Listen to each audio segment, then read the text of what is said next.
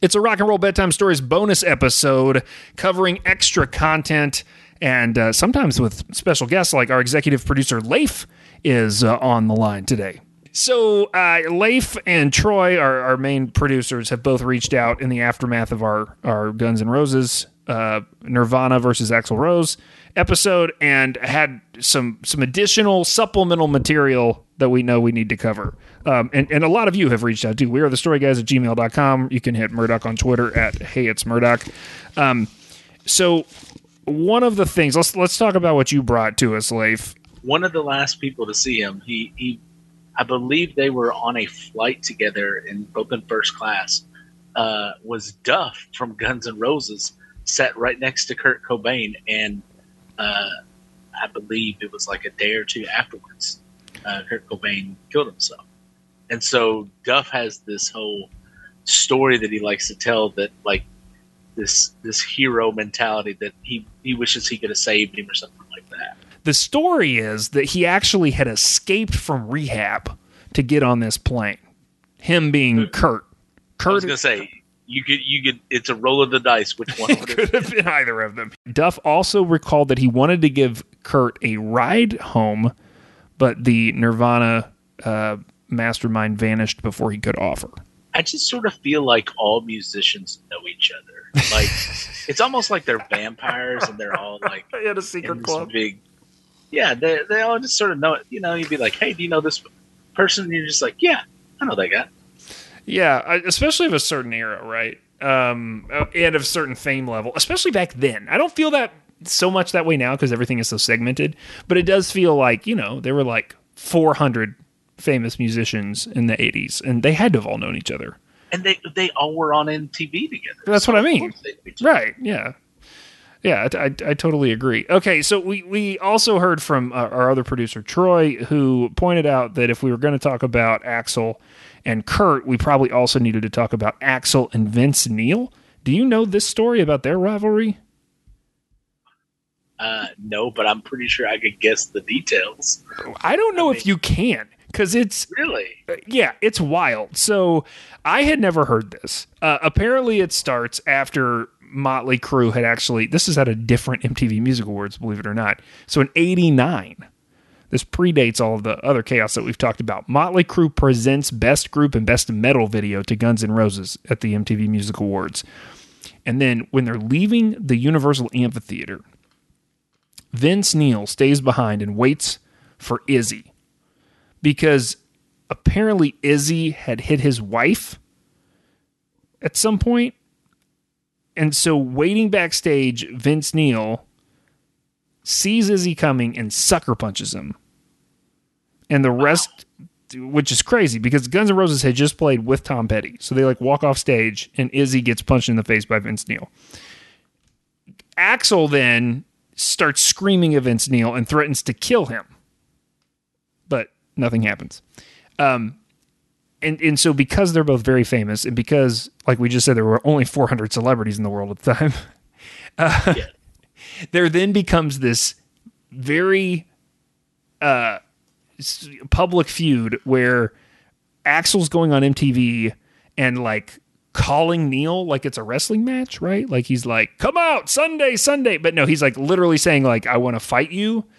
And then Vince Neil doesn't respond for a while, and then eventually he brings it up in an interview and says, he said a lot of bad things about me the last few years and a lot of threats, even on one of your guys' shows before the MTV Awards.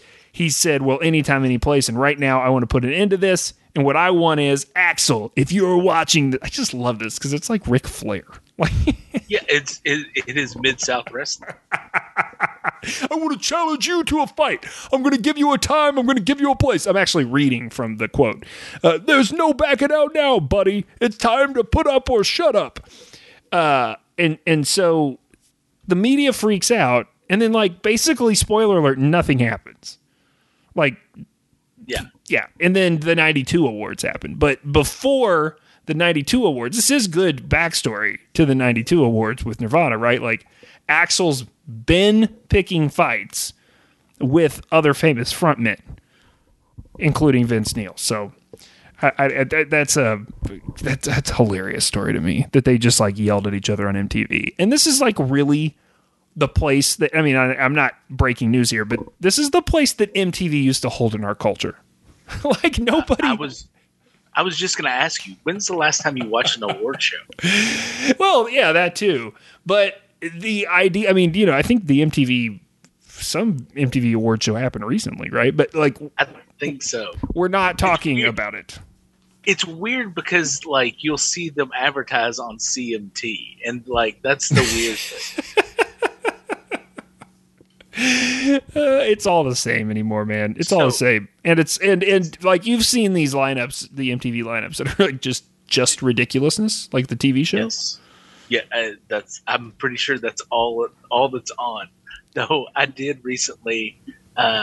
There's like an MTV Classic or MTV2. I don't know what it is, but they actually showed like the old videos, and I happened to be upon it, and there was an AC/DC video, and my son looked at it, and he was like, "What is this, Daddy?" And I'm like, "Something we probably shouldn't be watching." All right, we've caught up on our Guns N' Roses. If you've got more to say about that, again, hit the mailbag. We're the story guys at gmail.com.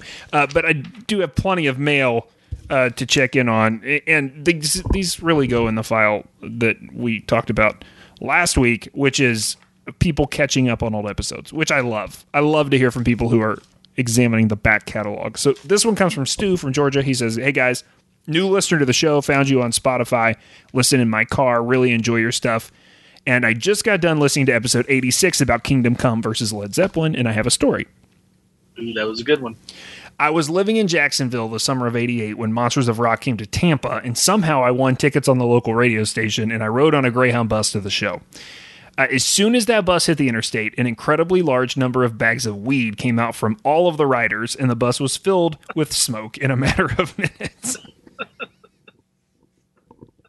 I was thoroughly baked by the time that I got to the show, and mostly I remember a really hot chick wearing a bikini sitting in front of me, and then I also realized that was my first exposure to Van Hagar, and I thought it was pretty good, even though my first concert ever had been seeing the old Van Halen on the Diver Down tour in '82. I don't remember much. I love that he sets this up as, let me tell you about Kingdom Come, and then basically he tells that story and says, I don't remember anything about the Kingdom Come set because I was really stoned. Well, to be honest, I can't think of a way you could get me on a Greyhound bus without just copious amounts of marijuana. I also it sounds like it's a little unclear, but it sounds like that's part of the radio prize. And this is classic 80s radio stuff, which I love. Didn't y'all talk one time about the Van Halen, the MTV, the guy that won the MTV contest that went to party with Van Halen and almost died? There's if you YouTube it, there's a short 15-minute video. I'm almost positive Murdoch talked about this one time. But this kid, they took him out and they I'm pretty sure they tried to kill this kid. Oh yeah, it was the Lost Weekend thing. Yes. The college dudes. Oh yeah. There's an old Vulture piece about this. I'll throw it in the show notes. But yeah, there was all hell broke loose. It was it was an MTV contest. Yeah, for sure. It was the 80s. It was the 80s. It was the MTV contest. It was Van Halen. It's the perfect storm of chaos. 84 is when that happened. Again, at this point, MTV's been around for 2 years? So yeah, it's crazy. All right, thank you for that note, Stu. That is that made my day every time I've read it. So 5 different times. Okay, one more. Smithy writes the show. I've recently been catching up on past episodes. I just finished your Meatloaf episode. Hell yeah, man. I think it's easier to understand the album Bat Out of Hell when you realize it was inspired by Born to Run. Did you know this? Do what?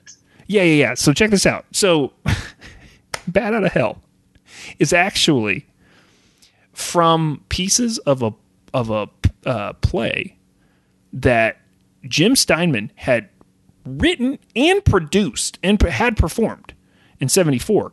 and it's supposed to be a futuristic rock version of Peter Pan. It's called Neverland, and it was performed in '77 at the Kennedy Center Music Theater Lab. And so he then tours with Meatloaf at some point in this National Lampoon show, and he shows him some of the songs, and one of the songs is Bat Out of Hell. Bat Out of Hell, Heaven Can Wait, in the Formation of the Pack.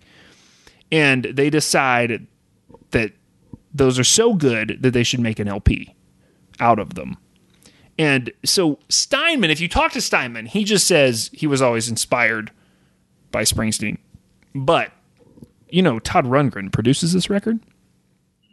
And he says that he thinks, in 2017, there's an interview with Billboard where Rundgren says that he quote, saw it as a spoof of Bruce Springsteen. Interesting. Have I ever told you about the time my wife and I were in Bloomington, Indiana? We were eating breakfast at this place, and my wife goes, "What's the deal with the guy next to us?" And I was like, "That's Todd Rundgren." And she said, "Who's that?" And I said, "Google him on your phone." She's like, "Yep, that's him." So I had a less shocking, similar experience where I was in an excellent Thai restaurant in the middle of an afternoon, like on a Thursday or a Friday, and I realized that 2 tables over from me was Lucinda Williams, and we were the only people in the restaurant. Oh, nice. This was in Arkansas, I'm assuming? This was in Arkansas because her dad lived in Arkansas. Williams. Yeah, Miller Williams. Hey, guys, please start writing letters about famous people that you've seen in restaurants. I want to know rock stars in restaurants. The weirder, the better. I'm trying to think if I've seen anybody else of any sort of note. I've told my weird, this is not a rock star. It is not in a restaurant, so it does not qualify. But I've told my Larry Burkhead story on the podcast before, right? Like, I think you said it on one of your old podcasts. So if... This is a dumb tangent, but hey, it's a bonus episode. So, if you don't know who Larry Burkhead is, I realize that he's extra well-known here because he is from here. But he was the baby daddy for Anna Nicole Smith. So, Danny Lynn Smith's dad, right? And I was in Target. And the guy in front of me in a cart dropped something, and I reached down, picked it up, handed it to him, and... he was like not making eye contact, which was weird. And then to take it, he sort of had to look at me, ball cap on and nondescript. And I suddenly realized that not only was that Larry Burkhead, but that the controversial, because she was young at this point, the controversial daughter was in the cart. And I was like, oh, well, listen, they're just like me. They buy pants at Target, one leg at a time. I love this idea, Leif, of we need all the letters about rock stars in restaurants. Honestly, the first thing you need to ask Murdoch, because Murdoch's crazy. Like, he's got something that's crazy. Oh, man, he probably does. There's a little more from this letter. Smithy says, so he brings up Springsteen and Meatloaf, and then he says, to that point, in past episodes, I've heard you say that you believe Tom Petty and the Heartbreakers, greatest American rock band in history. And truth be told, I understand your argument, but I'm just wondering why it seems that you guys don't love Springsteen. I'm being accused of not loving the boss, which is upsetting to me. You know me. Do I love the boss? Yeah. Vouch for me. You like the boss. I like the boss. Like, I'm actually looking around because I think in my studio, within arm's reach, I have the Madison Square Garden 77 record. Hold on. Oh, that's a classic. That sounds like me. It sounds like something I would have. I remember seeing that in Waxworks record store in Owensboro, Kentucky growing up, and it was like in this prominent display that like it was just like, ooh, wow, this is amazing. Yeah, you got it. Say, vouch for me, man. Here it is. Springsteen, like E Street Band, live 75 to 85. And then I've also got Born to Run within arm's reach of my microphone, Smithy. Come on.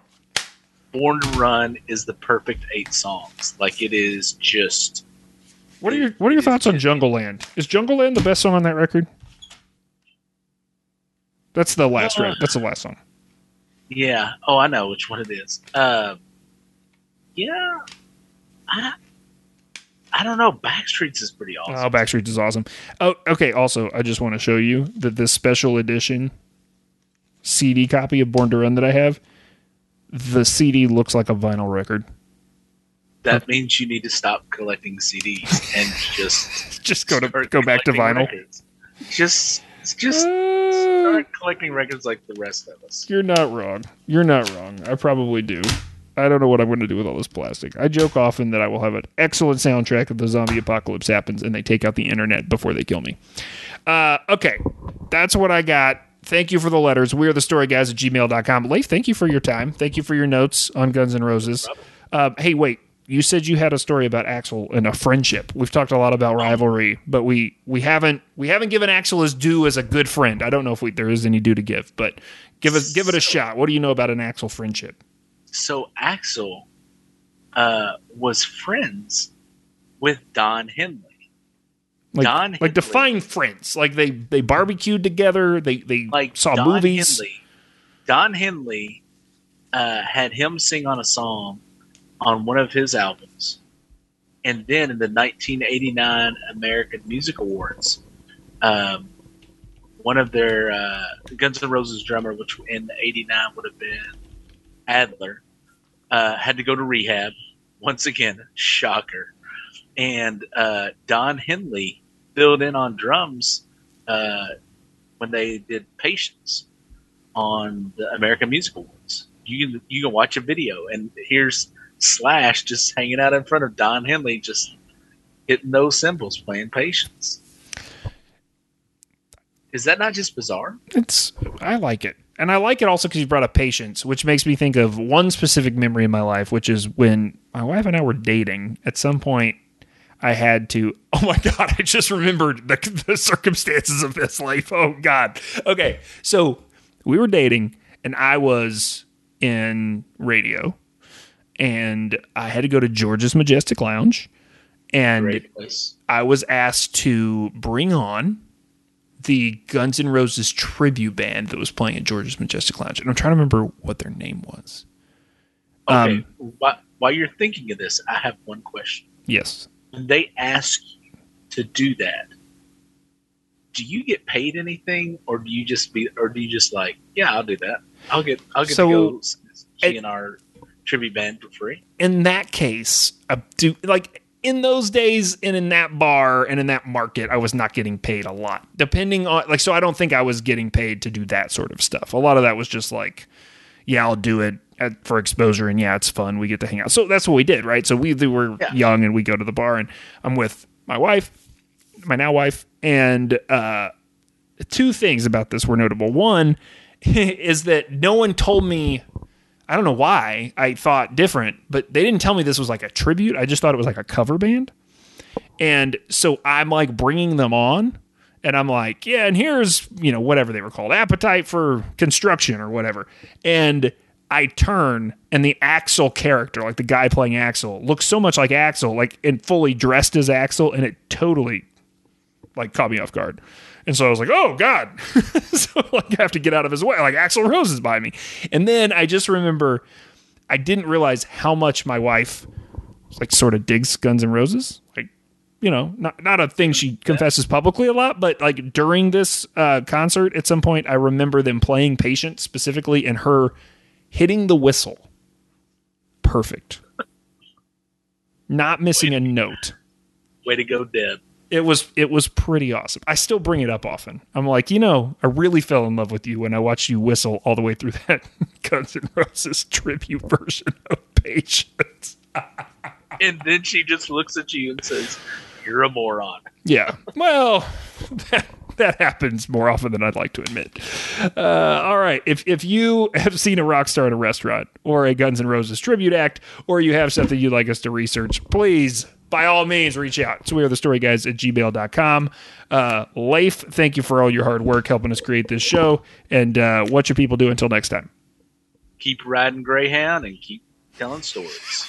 Riding Greyhound.